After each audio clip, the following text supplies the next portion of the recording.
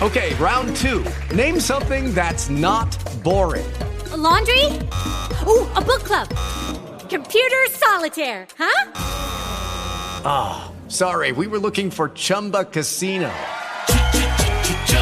That's right, ChumbaCasino.com has over 100 casino-style games. Join today and play for free for your chance to redeem some serious prizes.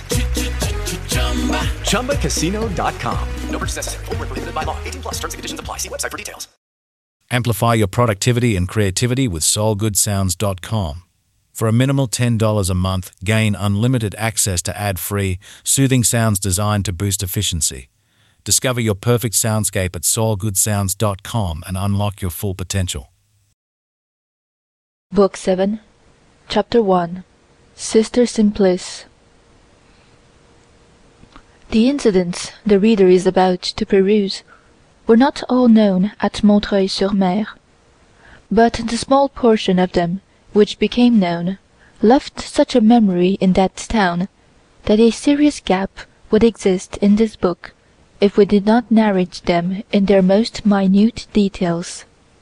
Among these details the reader will encounter 2 or 3 improbable circumstances, which we preserve out of respect for the truth. On the afternoon following the visit of Javert, M. Madeleine went to see Fantine according to his wont. Before entering Fantine's room, he had Sister Simplice summoned. The 2 nuns, who performed the services of nurse in the infirmary, Lazarist ladies, like all sisters of charity, bore the names of Sister Perpétue and Sister Simplice. Sister Perpétue was an ordinary villager, a sister of charity, in a coarse style, who had entered the service of God as one enters any other service. She was a nun, as other women are cooks. This type is not so very rare. The monastic orders gladly accept this heavy peasant earthenware, which is easily fashioned into a Capuchin or an Ursuline. These rustics are utilized for the rough work of devotion. The transition from a drover to a Carmelite is not in the least violent. The one turns into the other without much effort. The fund of ignorance common to the village and the cloister is a preparation ready at hand, and places the boor at once on the same footing as the monk, a little more amplitude in the smock, and it becomes a frock. Sister Perpétue was a robust nun from the Marines near Pontoise, who chattered her patois, droned, grumbled, sugared the potion according to the bigotry or the hypocrisy of the invalid, treated her patients abruptly, roughly, was crabbed with the dying, almost flung God in their faces, stoned their death agony with prayers mumbled in a rage, was bold, honest, and ruddy. Sister Simplice was white, with a waxen pallor. Beside Sister Perpétue she was the taper beside the candle.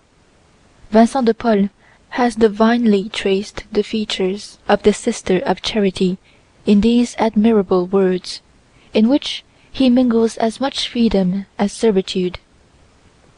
They shall have for their convent only the house of the sick, for cell only a hired room, for chapel only their parish church, for cloister only the streets of the town and the wards of the hospitals, for enclosure only obedience, for gratings only the fear of God, for veil only modesty. This ideal was realized in the living person of Sister Simplice. She had never been young, and it seemed as though she would never grow old. No one could have told Sister Simplice's age. She was a person, we dare not say a woman, who was gentle, austere, well-bred, cold, and who had never lied. She was so gentle that she appeared fragile, but she was more solid than granite. She touched the unhappy with fingers that were charmingly pure and fine, there was, so to speak, silence in her speech. She said just what was necessary, and she possessed a tone of voice which would have equally edified a confessional or enchanted a drawing-room. This delicacy accommodated itself to the serge gown, finding in this harsh contact a continual reminder of heaven and of God. Let us emphasize one detail: never to have lied, never to have said, for any interest whatever, even in indifference, any single thing which was not the truth, the sacred truth, was Sister Simplice's distinctive trait. It was the accent of her virtue. She was almost renowned in the congregation for this imperturbable veracity. The Abbé Sicard speaks of Sister Simplice in a letter to the deaf-mute Massieu. However pure and sincere we may be, we all bear upon our candor the crack of the little, innocent lie. She did not. Little lie, innocent lie. Does such a thing exist? To lie is the absolute form of evil. To lie a little is not possible. He who lies, lies the whole lie. To lie is the very face of the demon. Satan has two names. He is called Satan and lying. That is what she thought, and as she thought, so she did. The result was the whiteness which we have mentioned, a whiteness which covered even her lips and her eyes with radiance. Her smile was white, her glance was white. There was not a single spider's web, not a grain of dust, on the glass window of that conscience. On entering the order of Saint Vincent de Paul, she had taken the name of Simplice by special choice. Simplice of Sicily, as we know, is the saint who preferred to allow both her breasts to be torn off rather than to say that she had been born at Segesta when she had been born at Syracuse, a lie which would have saved her. This patron saint suited this soul. Sister Simplice, on her entrance into the order, had had two faults which she had gradually corrected. She had a taste for dainties, and she liked to receive letters. She never read anything but a book of prayers printed in Latin, in coarse type. She did not understand Latin, but she understood the book. This pious woman had conceived an affection for Fantine, probably feeling a latent virtue there, and she had devoted herself almost exclusively to her care. Monsieur Madeleine took Sister Simplice apart, and recommended Fantine to her in a singular tone, which the sister recalled later on. On leaving the sister, he approached Fantine. Fantine awaited Monsieur Madeleine's appearance every day as one awaits a ray of warmth and joy. She said to the sisters, "I only live when Monsieur le Maire is here." She had a great deal of fever that day. As soon as she saw Monsieur Madeleine, she asked him, "And Cosette?" He replied with a smile, "Soon."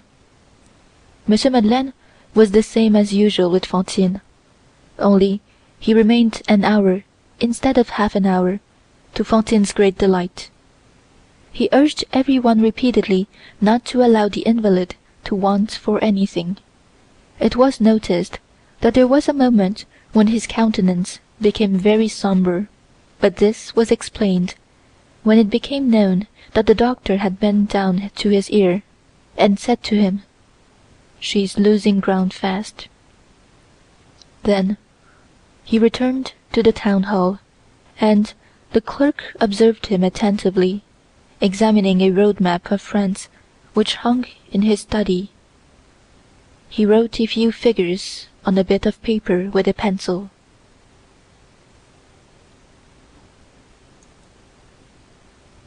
End of Book 7, Chapter 1. Okay, round two. Name something that's not boring. A laundry? Ooh, a book club. Computer solitaire, huh? Sorry, we were looking for Chumba Casino. That's right. ChumbaCasino.com has over 100 casino-style games. Join today and play for free for your chance to redeem some serious prizes.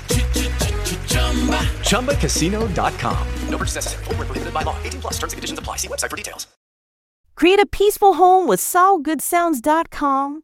Just $10 a month offers a sanctuary of ad-free sounds ideal for family relaxation and children's bedtime.